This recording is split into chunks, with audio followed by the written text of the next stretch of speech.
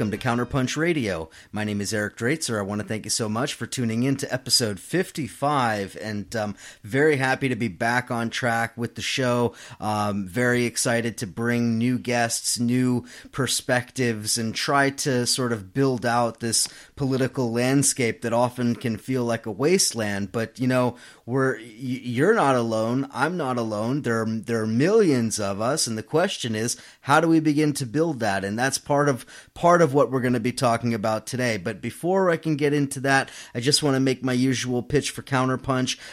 Great way to support Counterpunch is with a subscription to the print magazine.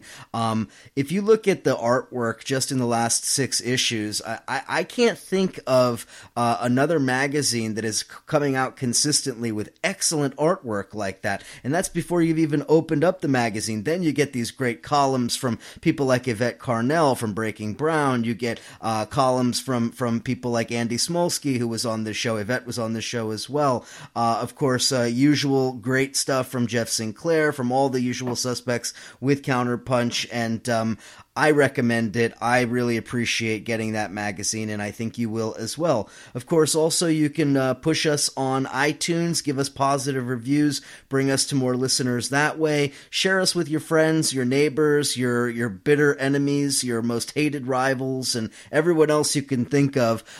Try to bring the show to as many people as possible. We're doing it for free. There are no ads. There is no real money-making scheme here. So hopefully we can help to sustain Counterpunch. If the podcast is doing even partially some of that, then I feel tremendously gratified. So with all of that out of the way, I want to turn to my guest this week. I'm so happy to be able to introduce Gloria La Riva onto the show. Gloria is a presidential candidate for the Party for Socialism and Liberation. She is also on the ballot in California with the Peace and Freedom Party, with the Liberty Union Party in Vermont, and I think a handful of other interesting ballot issues all over the country. But Gloria is a fighter.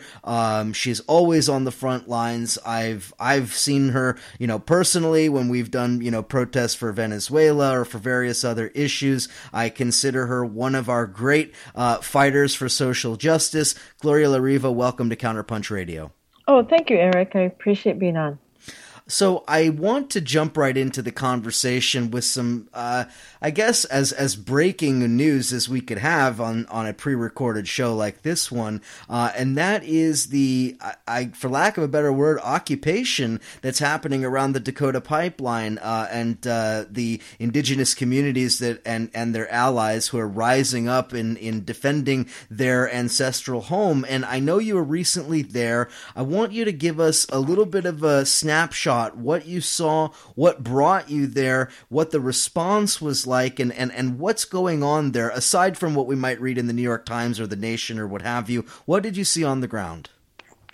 Yes, well, on August 27th and 28th, I was able to go for the weekend, because I do work full-time, to the Sacred Stone Camp in North Dakota on the Standing Rock Sioux tribal lands, where, as you said, they are having the occupation for months now. And it was stunning to drive there. First of all, what is noticeable is driving from Bismarck, the 60 miles to the camp.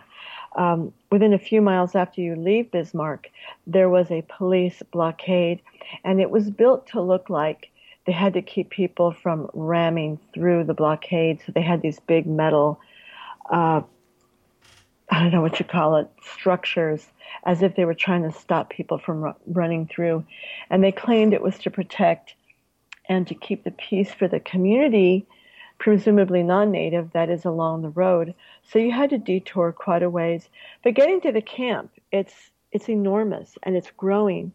At that point, there were many dozens of tents and teepees, but also 6 different kitchens, hewed out of wood, a very, very large one, and a big circle where people gather, and major campfires all over. It's an impressive camp with a great deal of solidarity.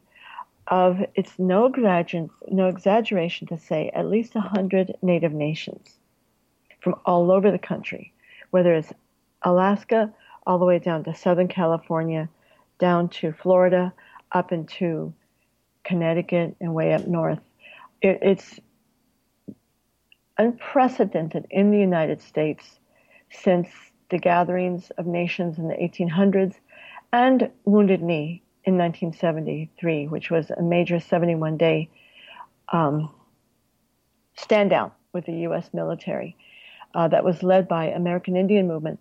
So this is unprecedented because it is at a time when the world has become so much more aware of the environmental destruction. So the call that the Standing Rock people put out was greatly, greatly received. When I was there, the first Saturday in the evening, one of the Native nations near Bismarck brought enough food to feed 2,500 people. And it was so great because people waited in line through, being served. The people from that tribe were like cooking for hours. I was helping on the kitchen line. And so much patience and solidarity, love. I interviewed many people, a lot of women with their kids, grandmas, and they were all talking about how living in North Dakota in different towns or South Dakota who live in nearby, they camp on the weekends. If they have to go to work, they return. But two sisters said, we come back here as much as we can because we love it. It's like we don't want to leave. It's really touched people's hearts and their whole heritage and legacy as fighters.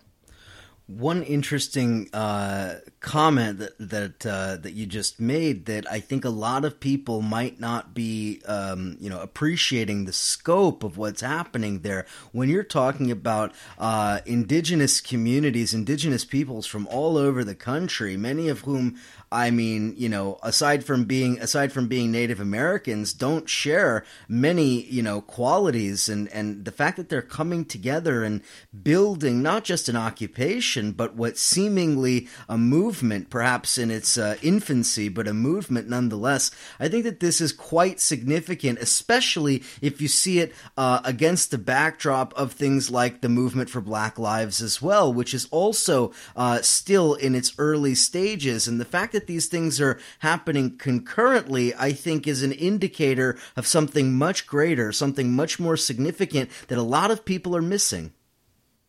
Yes, and it kind of reminds me a little bit about the 60s and the 70s when the Black Civil Rights Movement and Black Liberation Movement which really reached its zenith in the 50s and 60s, 70s, inspired others. It inspired people in the American Indian Movement, Dennis Banks, Clyde Bellecourt, and others who founded it in 1968 in Minnesota, of Native people, the Chicano movement, the Brown Berets, La Raza Party, La Raza Unida, and many others, the women's movement and the lesbian gay movement at that time. So we're reaching an era that is going to go even further than that. There's more consciousness in all the struggles. I would say more unity and an understanding that we are all in this together, that Black Lives Matter, Occupy, Fight for 15, everything we've seen in the last, especially 5 years since Occupy, now we do see, as you said, the Native American struggle. And there have been a few environmental struggles, sovereignty issues that Native people have been fighting for decades, whether it's the Black Hills and the U.S. stealing millions of acres for the mining, which is very sacred, but has been a difficult struggle. Just recently, the Oak Flat land in southern Arizona, where the federal government traded off federal forest land, which is really native land, for the Resolution Copper, which plans to mine 7,000 feet deep for gold. And it's going to be so destructive, where they take out millions of gallons of water, which is so scarce there anyway. That has been a losing battle. But now, what took place on September 9, when the federal judge ruled on behalf of the Dakota Access Corporation conglomerate that was determined to keep building the pipeline.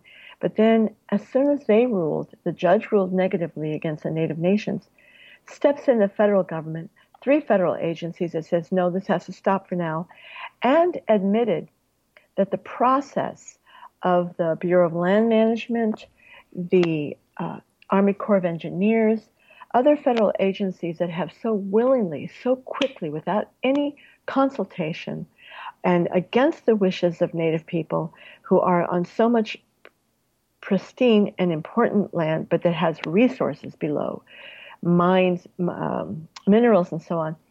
They are saying now we have to step back and think about this process. And, I'm putting my words in, not so quickly hand over land to the corporations. I don't know that that's going to resolve completely favorably, but it's a huge victory in showing the power that people have when they put their bodies on the line, and the power and unity, the historic development that has taken place for all the Native nations, which is really one nation. Yes, indeed. One other thing that strikes me in watching the coverage of this and in seeing this all unfolding is, actually, you mentioned in your earlier comments this fact that there is so much solidarity pouring in, but one other sort of aspect of that is the fact that there is a connection between what the indigenous communities are doing around the Dakota pipeline and what we see in a place like Ecuador, where those indigenous communities for decades were ravaged by companies like Texaco and Chevron and are trying to push back, although it's an uphill legal battle. I've covered that on this show as well. And this connection, I think, is very important because what we're talking about is not something that is necessarily unique to the United States or unique to North America. This is the kind of environmental destruction, but also repression and oppression and exploitation of indigenous communities. This is happening all over the world. Yes, and the mineral, the mining, the oil, the gas, coal mining, extraction, all of this is accelerating. The search for diamonds, for the gold especially, let's say in our hemisphere, I'll talk about this hemisphere, where, as you said, Ecuador or Peru or Mexico, and Guatemala. There are films made about each of these countries where Canadian and U.S. firms are just robbing the land, digging up, destroying the economy, stealing very scarce water, and it's accelerating. As I said, the destruction, the leaking of the oil, the gas, the methane release from gas extraction is very, very damaging to the environment. And so indigenous people are on the front line. But it affects everybody in the end. And we have to understand that. That's why I think that the solidarity by people at Standing Rock, not just of Native people, but many others are being inspired. I'm getting calls from everywhere, people saying, can you give me some advice on how to go? I want to go. I'll fly. I'll rent a car. I'm getting a caravan together. I was in Oakland on September 12th for the celebration of Leonard Peltier, his resistance to 40 years of cruel imprisonment. And people were already talking about gathering up and leaving. This is going to last possibly months more. Who knows how long? It could end up being a permanent site of inspiration for others. It's going to evolve, I think, on a much profound level. I want to also mention Leonard Peltier, because that night on September 12th, which was his 72nd birthday, there was a showing of it's a pretty old film, Warrior.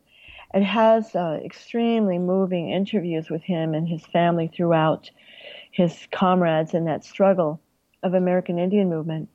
And he was, with the others in AIM, defending the Pine Ridge Reservation members from the stealing of their land, from the mining, from the extreme poverty and the repression that the FBI had armed the tribal leadership with, which led to dozens of deaths. That's why Leonard Peltier is in prison.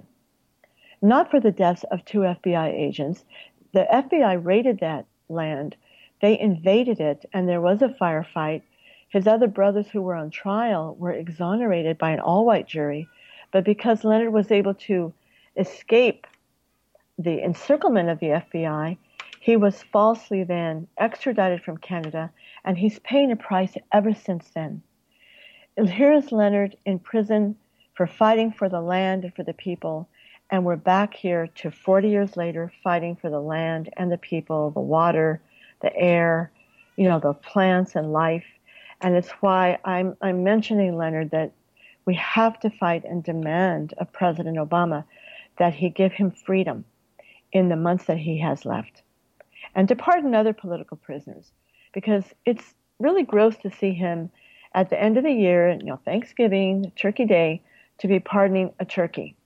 And maybe it seemed quaint before, but it's a cruel, cruel kind of joke on people who've spent decades in prison as political prisoners. Yeah, and in many ways, those political prisoners are, to a large degree, sort of the conscience of our movement. You think of Mumia Abu-Jamal, you think of Leonard Peltier, you think of Russell Maroon Shoatz, and many, many others who have paid essentially with their lives, or certainly with decades of their lives, for the fact that they were leaders, that they took a stand, that they have essentially become martyrs to a social justice movement. And to demand freedom for them is the minimum that we could do. Oh, yes. And it's great to see so many young people in the movement of Black Lives Matter and other social movements have taken up their cause. Our brothers and sisters in prison need that, and I think it's giving us much more hope. Let's remember that the Cuban Five spent 13 to 16 years in prison. 3 of them originally had life without parole for defending Cuba peacefully against U.S. terrorism. Gerardo, at the end, had a double life, and he was freed by an international movement, a movement that I was part of with my comrades, too, in the United States.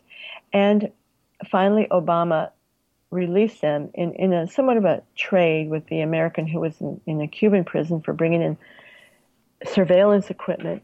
But I just say that the movement was what freed them. We're also fighting for Chelsea Manning, who just on September 13th won a victory. She declared that she was no longer going to accept the abuse. I mean, the military wouldn't even let her grow her hair long, much less have gender transition surgery. They ordered her to have her hair cut like a man, short, military style. And so she went on a hunger strike, and there was an emergency call for pressure on the government. And just within a few days later, the military said they will agree that she will be allowed to have gender transition surgery. And that's a powerful victory for her, for the Cuban Five, and for Oscar Lopez Rivera, who also has a movement behind him, all the political prisoners, as well as hundreds of thousands in U.S. prison who should be released immediately, and not just released into the street with $100 and a bus ticket, but released with an income or a job placement, training or education. All of the things that you need to live, they need that for being so wrongfully imprisoned for charges of economic crimes or other, even violent crimes that have been resolved. All of the prison population needs immediate rights restored and extended that never existed before, but also many, many, many released. And a president could do that. He could. I don't know that he would, but he could. And it's certainly something to demand. But I want to return to something that you were kind of alluding to, and it's actually exactly what what I'm oftentimes talking about. Matter of fact, I think I had exactly the same conversation with your running mate Eugene Puryear a number of months ago here on this program, and that is the question of the uniting of struggle. So we've seen sort of the atomization, I guess you could call it, or single issue kind of movements all across the board on the left for decades now.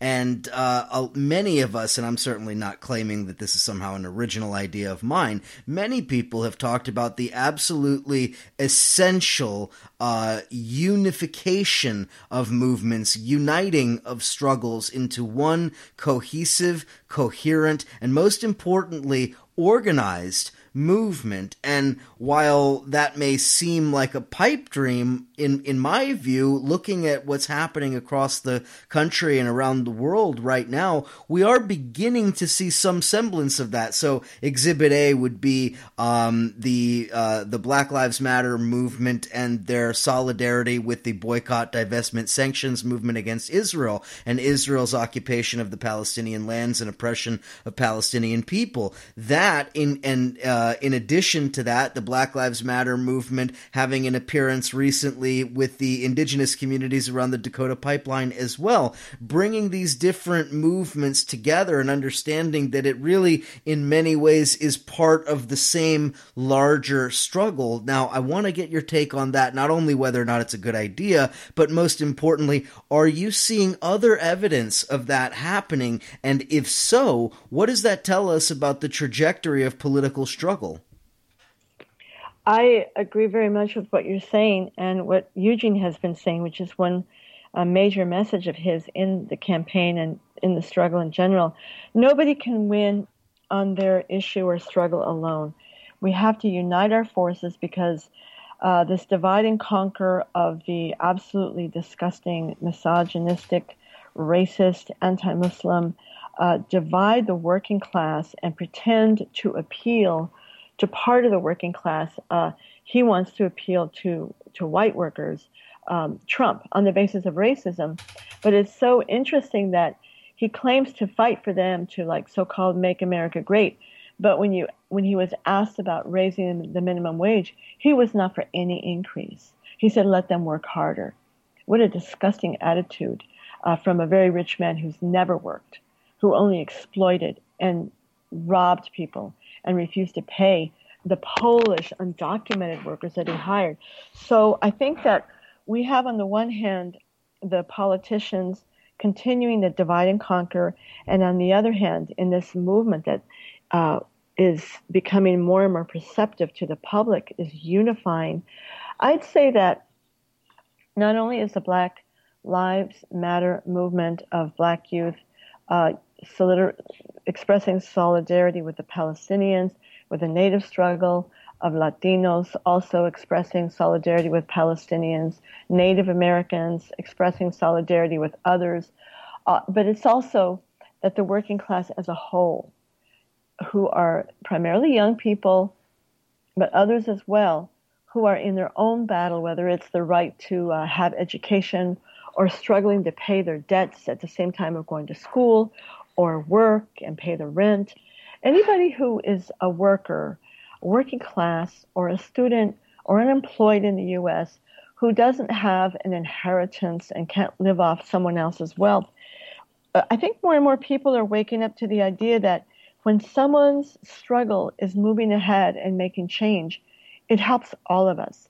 I've seen in the demonstrations that I've been here in San Francisco where I live, the protests for Mike Brown, for Alex Nieto, Andy Lopez, and other victims like Mario Woods of police brutality, police killings, or any other police killings in the U.S., you see not only Black and Latino youth, but a lot of white youth who are becoming inspired by the fight and deciding that they are going to stand up against racism as well.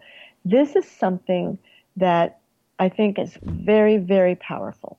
I was in Baton Rouge in early July when Alton Sterling was assassinated by the police. I went there about 3 days later, and there were hundreds of Black youth, very young, probably never had been in a protest before, and they were gathering together. They saw each other on the social media, called out in front of the police station. Extreme repression by the police, hundreds of cops of state, local, county, determined to arrest them. They arrested me because I happened to be taking pictures, and about 100 others that night. But a lot of white youth started to drive in from New Orleans, from all around Baton Rouge. And I think it was fantastic. Cheering each other in jail when the cops were coming down on someone, the sheriffs. Black and white youth were like shouting out for each other. And in those struggles, people form a bond that can't be broken. Because in the 60s, I became politically radicalized in college in 1972, which was a kind of like the waning period of the student movement, which really reached its height in 1968. And the taste that I got in being involved in building takeovers at my school, learning that I got into school because of the affirmative action that was won by black students who had occupied the campus 4 years before me, and my own involvement in that, I never lost that feeling of the power of struggle. Or when I organized a union drive at the age of 23 in Rochester, New York, Fairport, New York, the suburb, of women newspaper workers. A couple of them, one woman in particular, was extremely racist and extremely abused by her husband. But she was having her own battles within her family. And when our union drive took up, and I said openly, I'm a communist to my workers. And this was 1978. And they were kind of shocked. You know, I just say this because in that time, there was a lot of anti-communism, anti-socialism in those days. The fog of the witch hunt and the Cold War was still upon us. But in my months of working with my co-members, seeing what I stood for, all of us exploited. And one day they said, call the union, Gloria, call the union. And in those months of struggle, that woman, Dorothy, my co-worker, became an anti-racist. She became the most militant pro-union person, and she just fought her husband and pushed him back. And to me, that was a real life experience of what the struggle does to change people's consciousness, and why I believe, although Trump has been able to get a foothold among a large group of people in this country, a major section of the working class, plus the rich who are behind him and the middle class, I think we need to break that. We have to break a lot of people away from that with our struggle, our visibility, our insistence on fighting for our rights, for everybody, that no one's going to be left behind.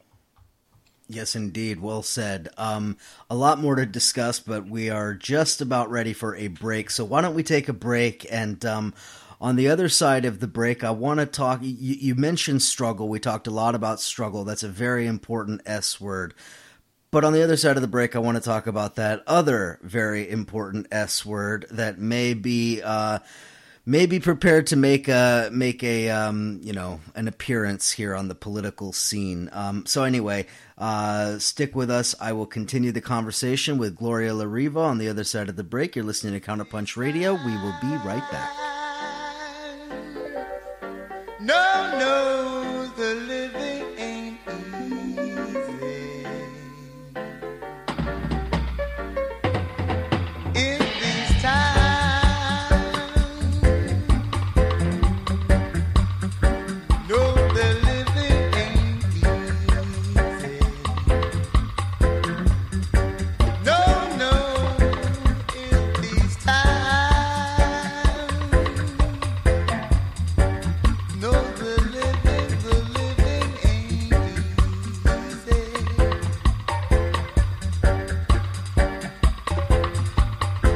I take a look around, there's unemployment.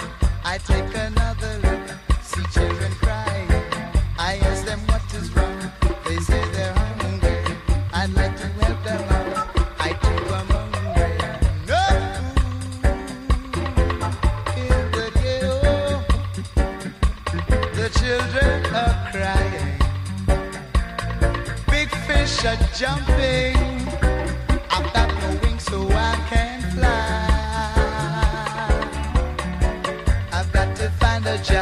but I can't find one. I've got to pay my rent, but I can't pay it.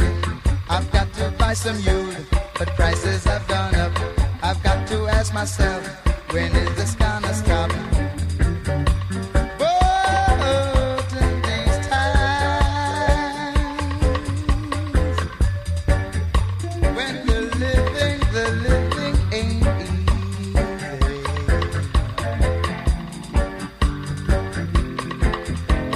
Just hush, little baby, and don't you cry.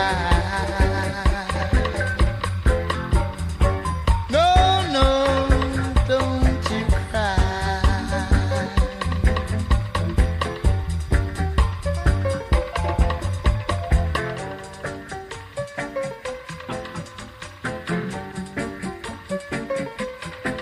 In these times,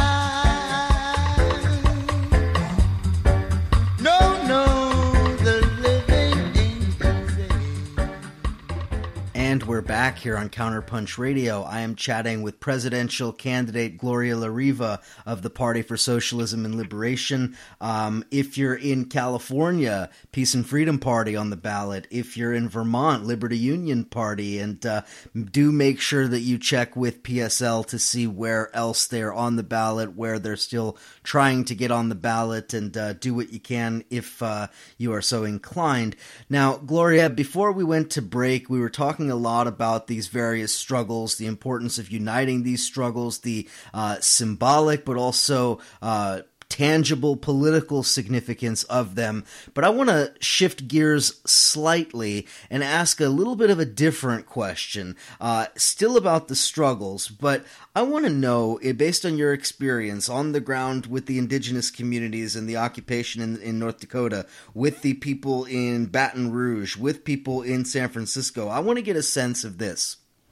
How much are these people really becoming committed to building a true socialist movement, a movement for socialism, one that is beyond just, becoming a member of this party or that party or whatever, beyond the usual kind of obstacles that we on the left face? Because I see multiple crises, almost, a confluence of crises, whether it's the climate crisis, the global economic crisis, a potential world war crisis, particularly in a Hillary Clinton presidency, certainly with her warmongering against Russia. These things, to me, I think push to radicalize people and to normalize things like the idea of socialism. We see poll after poll indicating what young people's attitudes are towards socialism, majority being favorable, majority having a negative opinion of capitalism.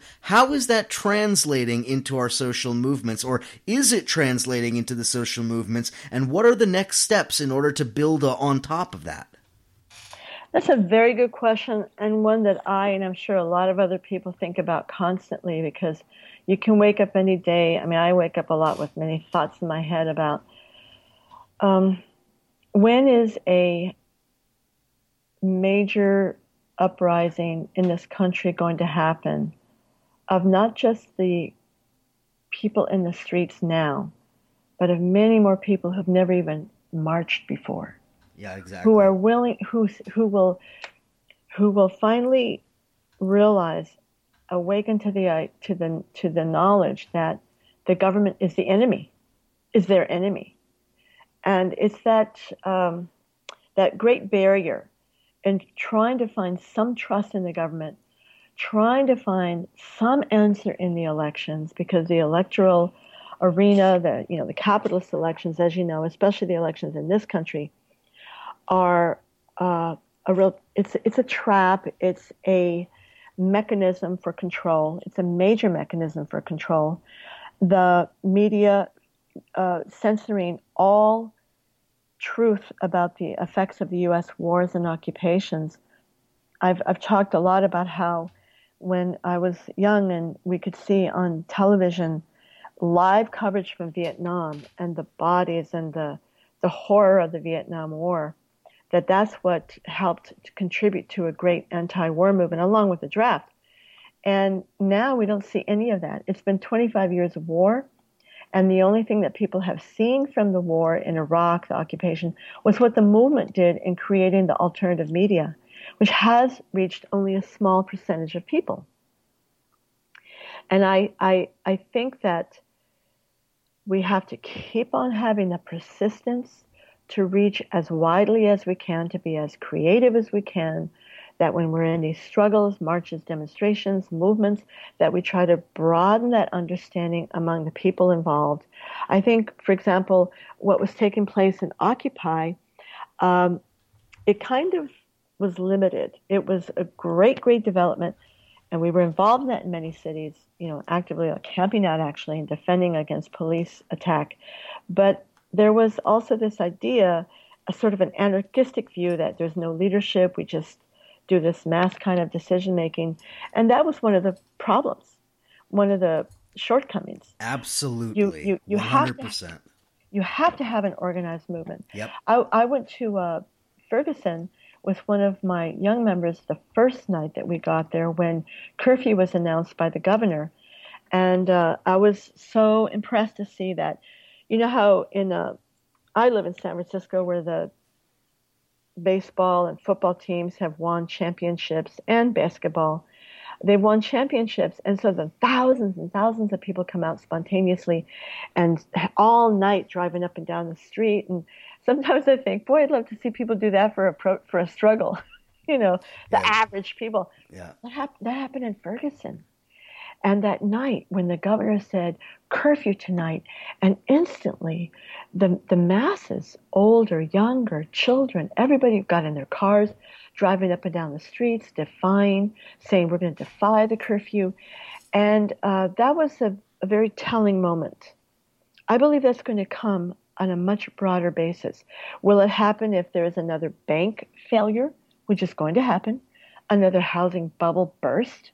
Because the same practices of the banks, of the real estate developers, wiping out housing that's affordable, creating skyscrapers, whether it's San Francisco or Brooklyn, they're creating a glut. And the bankers are doing the same theft, fraudulent practices, accelerated even more than what took place in 2008, 2007. And if they demand a bailout or insist that we pay the price for their crimes, I don't think people are going to be so accepting. I think we're reaching a point where people are going to be fed up on a much broader scale. But what you need is organization, unity of organizations. But, for example, we always say in my party, the Party for Socialism and Liberation, we never know what crisis will come, whether social, economic, or even military. There's all these nuclear accidents just sadly possibly happening in this country, or war, like you said, a world war that the U.S. is going to be responsible for. They're building up for it. Tactical nuclear weapons that they plan to use at some point. What crisis will finally make people realize we've had it with this government, we're going to fight it to win our rights, to defend the people, and to say no more war? Well, you need an organization to help provide that leadership.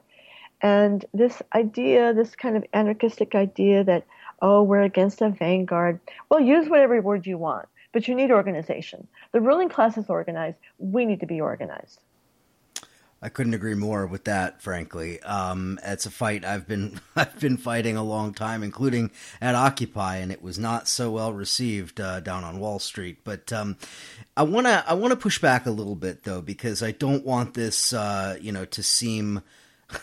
It's funny that I'm going to say this on the radical left, but I don't want it to seem like we're too confident, because I think we have a lot of things that we need to address before we can feel like really that we're building a real opposition. Number one is, and I talked about this with Eugene a number of months ago as well, the problem on the left is so deeply sectarian, and that is, and I mean, I'll speak to that just, for full disclosure. I'm not a member of any party, so I'm not speaking for any organization, just as my own personal perspective on it, having traveled that landscape. It's so sectarian that seemingly sometimes these things feel like they degenerate into turf wars more than real movement building. And I've seen that on so many issues. And, we see it now on international issues, whether it was what position to take on Libya or on Syria or what have you. When you look at the crises that we're facing, I wonder, can we afford that kind of sectarianism anymore? Because I think that the stakes have never been higher than they are right now. And I feel like, and I've said this, listeners know I've said this many times, I feel like we're on the verge, on the edge of the cliff, so to speak. And so I want to get your take on that. How do you approach that issue, that problem? Do you see it as a problem? And is there a way, either organizationally or in a more abstract sense, where we're going to be able to bring all of these disparate groups together and form a legitimate left, a real left? A lot of people ask that question, and I've answered that question many times. Young, new people to the movement would very earnestly ask frequently, why doesn't all the left get together so that you're all bigger and able to do more? And I say this, if we all got together, the left as it exists, and I'm talking left parties, as we exist, we would be, and I usually make a little motion of a small circle, we would be this big. Yep. From this little tiny thing to this big. Yep. It's not big enough. That's not the biggest problem. The biggest problem is overcoming what I've explained about the media blockade, about the conservatizing effect of 30 years of setback, of workers being on the defensive, of unions being on the defensive, of the, legacy of anti-communism, all the things that have been obstacles, of racism, the division of the working class. There are many more things that are the challenges than just sectarianism. I'm against sectarianism. Now, what does it mean? I mean, we could all say we're anti-sectarian. I think there's a difference between an organization keeping you out of a movement because they are interested in their funding or their position or, career, aspirations. We see that sometimes, especially among NGOs, people who don't want to have radical groups involved. But among the left ourselves, there are matters of principle. You brought up the issue of Syria. We were one of the very, very, very few organizations. Sadly, I think since the maybe the Iraq War, but especially with Yugoslavia, the U.S. imperialists were very, very sharp in how they framed their aggression against Yugoslavia, particularly as it reached the final war in 1999, the NATO-U.S. bombing, in which a great part of the U.S. left actually supported effectively supported the U.S. aggression because they claimed to be for Kosovo. Well, in my organization and my work and the work that I was involved in, we understood it to be the final smashing and tearing up of the last socialist and progressive country that existed in Eastern Europe. And we've seen the result of that. And there had to be a matter of taking a stand on it, on the issue of Palestine. After 9/11 and the Answer Coalition that I'm also a part of, we insisted that the issue of Palestine had to also be in the forefront when it came to war in the Middle East. That the Palestinian people have a right to be represented, their struggle to be represented, at the same time that we worked for unity with other coalitions. And it was a matter of principle for us. We felt that the working class people, the people in motion, we had marches here in San Francisco, for example, of 300,000 and more in the months before the March 2003 final U.S. Commencement of the new war against Iraq. Yep. And we had in the forefront, with the other banners, Palestine. And you didn't have the masses falling away. They learned from the speeches. They learned from the demands. They learned from the presence of Palestine.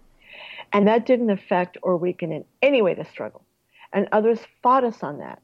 To me, that's a matter of principle. You can't be afraid to stand up to many of the things that the U.S. government has very skillfully been able to lie to people about. Weapons of mass destruction, the sanctions. I was involved in the anti-war movement when the first war against Iraq, the Gulf War, was taking place. And there was another coalition that insisted on forming separately because they supported the sanctions. They thought of it as a way to keep the U.S. from carrying out war if the sanctions worked. Well, sanctions was genocide. Yeah. It was preparation for war. So it takes a long time to talk about this, Eric. I don't like interviews that say, well, oh, it's really great what you're doing, and how will you do this, and how will you do that? We need to challenge each other. We need to ask the tough questions. I ask myself tough questions every day because we know the reality of the absolute urgency of climate change being reversed. But it can't happen by electing a new president. It has to happen by a revolutionary struggle against the oil, gas companies, really a change in the system. It's urgent. You can't expect all the companies that produce plastics, that produce the nitrogen fertilizer, many firms that are so responsible for the environmental catastrophe in Louisiana against poor people, especially black people, all these factories spewing out chemicals that is permanent destruction. You can't do that by simply having reforms or that kind of thing. My struggle, along with those of my comrades, and hopefully, millions in the future, is the understanding that capitalism is the problem. Yeah, I totally agree. And I just want to make something clear. In asking that question, I'm not suggesting that you paper over the issues of principle. Obviously, I have earned many an enemy over my very fierce defense of Gaddafi in Libya, over my position on Syria, over a number of other issues, which is fine. I mean, that's not the point. My point was simply to get at this question, and I want to get your take on it. If we're thinking about Rosa Luxemburg or somebody like that, and her formulation of the mass strike and what the historical moment means when that upsurge happens. And I think that, and I'm being very reductive here and oversimplifying, obviously, but basically seizing that moment, and to seize that moment requires exactly what you were saying. It requires organization. It requires mobilization. It requires a cohesive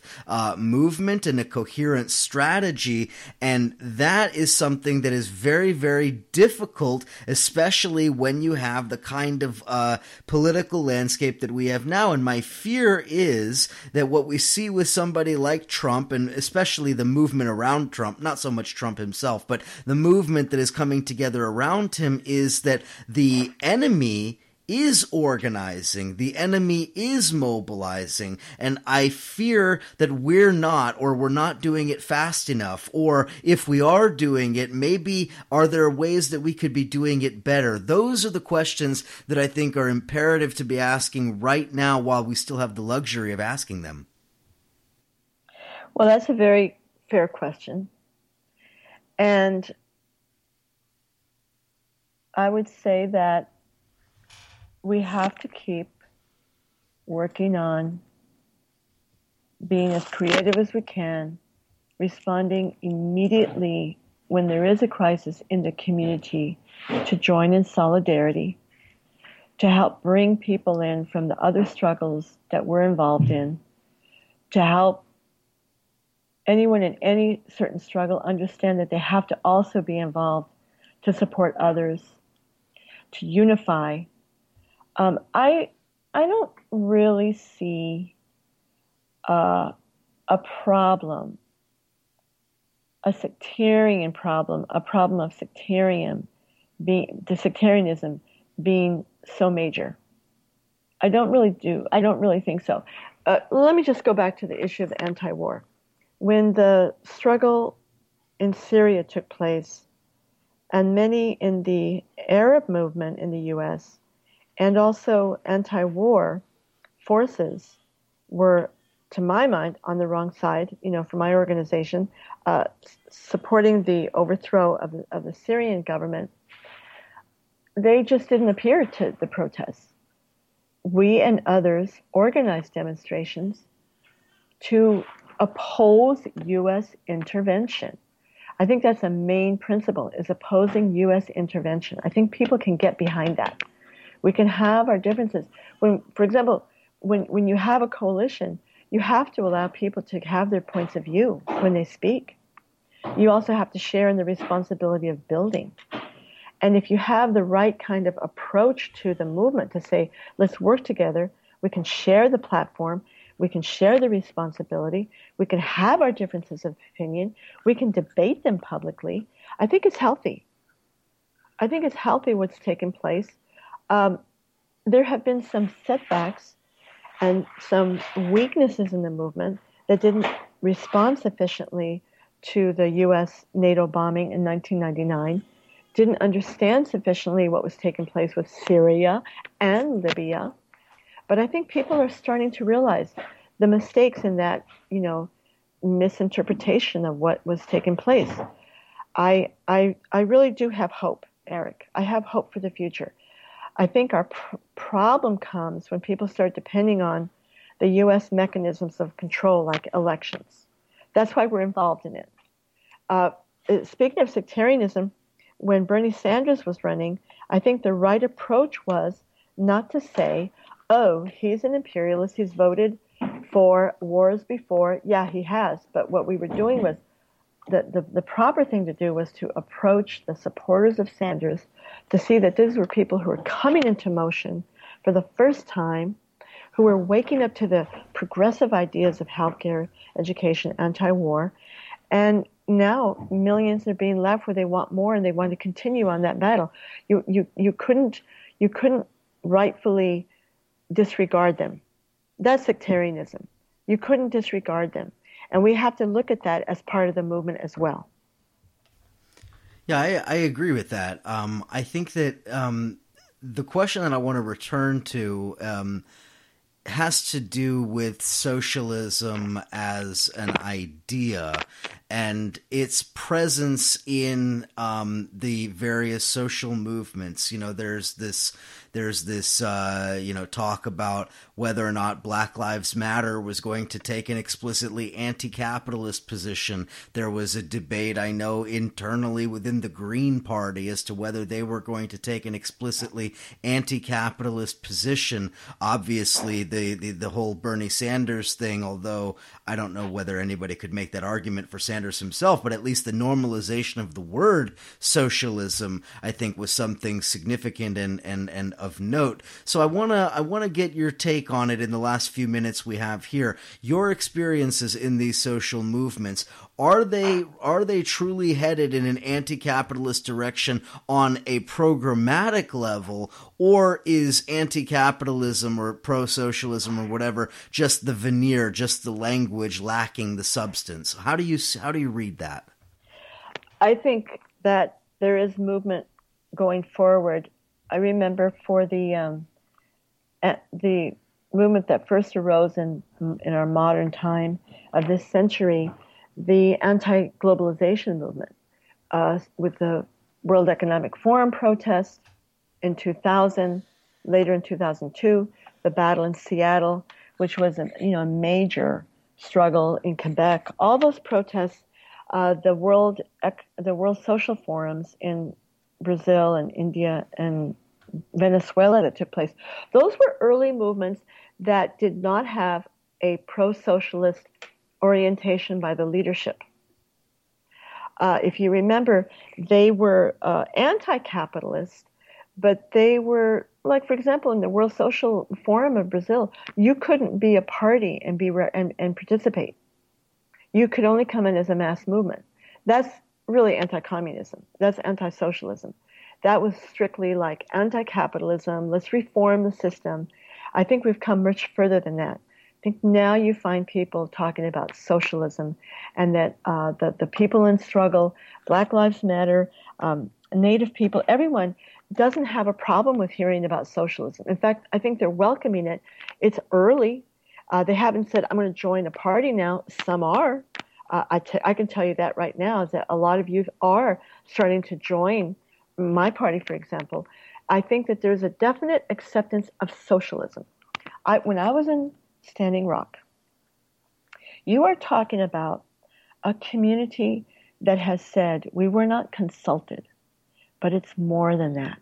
It's not that they just want the government to sit down with them and say, okay, you can move the pipeline this way or that way. You can build it stronger. They say our water is for generations. We have to live. Water is life. And when I ask people, I asked one woman in particular, I said on video, I said, but the oil companies say that it will provide jobs and provide the energy that people need. And she thought for a second and said, we need water. Without water, there's no life. And these are activists who I spoke with who are for the shutdown of the oil companies. Because when I was expressing those things that I think are ultimately needed, that we have to get away from the oil, so much production being based on oil in every aspect of our lives, plastics, everything, you name it. People were saying, yes, we have to stop that. You're talking about Native people who are much more for as stewards of the land. That is a pro-socialist potential. And Dennis Banks, when I asked him to be our vice presidential candidate in a number of states, the first thing he said was, he said, Indians were the first socialists. So I don't think you're going to have a hard problem in the Native community that is really standing between their land, water, and the people, and the oil companies, gas companies. It's really a battle for that. Black Lives Matter. I think that the police repression, it's hard to imagine a society without armed police, if that's all you've known. I think that Black activists, fighters, the victims, the Black community as a whole, Latinos as well, feel very much that the police more and more are the enemy. But to go from there to seeing it as a problem of the system, I think that there's more progressive elements that express that, and I think you're finding a hearing. But this is all work. This is all work, and I'm just touching on a couple of issues that you were asking me on a pretty broad question. I do think from the anti-globalization movement to now, we've progressed a great deal. That people are now starting to see and say socialism, planned economy. We in the progressive movement, the left movement, can say that, but I think we're getting a hearing for it. Yes, indeed. Okay, we're just about out of time, but I want to give you a chance to tell people how they can get involved, how they can follow your work, how they can follow the campaign, where do they want to go, what websites, Twitter, Facebook, and so forth. So go ahead. Oh, thank you so much. Well, the main source that they can link into other information is Gloria La Riva for President.com. 4 is a number, and my name is Gloria, and then L-A-R-I-V as in Victor A. Gloria La Riva for President.com. You can get Eugene Puryear's information, Dennis Banks, and find out how to get involved with us. You can vote for us in California, Iowa, Vermont, Louisiana, New Mexico, Colorado, Washington State, hopefully Florida. But there are a number of write-ins in different states, New York, Maryland, North Dakota, Montana, Kansas, and other places as well. I can't name them all.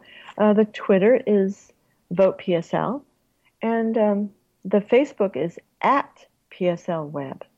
Thank you so much, Eric. I really appreciate talking with you. Yeah, thank you so much for coming on the show, and thank you for all your good work, and I'm sure I will see you again next time we got to face down the right-wing Venezuelans at the UN, and anything else that we need to be doing. And again, listeners, I would also urge you, if I could, go back and listen to my conversation with Eugene a few months ago. That was also a really good one to get a sense of just how strong the PSL ticket is, just how strong Gloria and Eugene are on these issues, their track record, their ability to, put this information together. I certainly have a tremendous amount of respect for them and for the work they do. Gloria, thank you again for coming on the show.